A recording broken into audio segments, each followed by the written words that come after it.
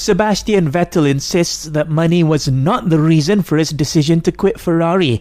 The Italian F1 team confirmed that the German will leave at the end of the year, saying the decision was mutual. This follows reports of a breakdown in contract negotiations between the two.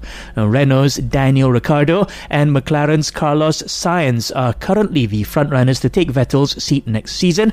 Lewis Hamilton has also been linked with Ferrari, but the reigning world champion has repeatedly said that he wants to stay at Mercedes.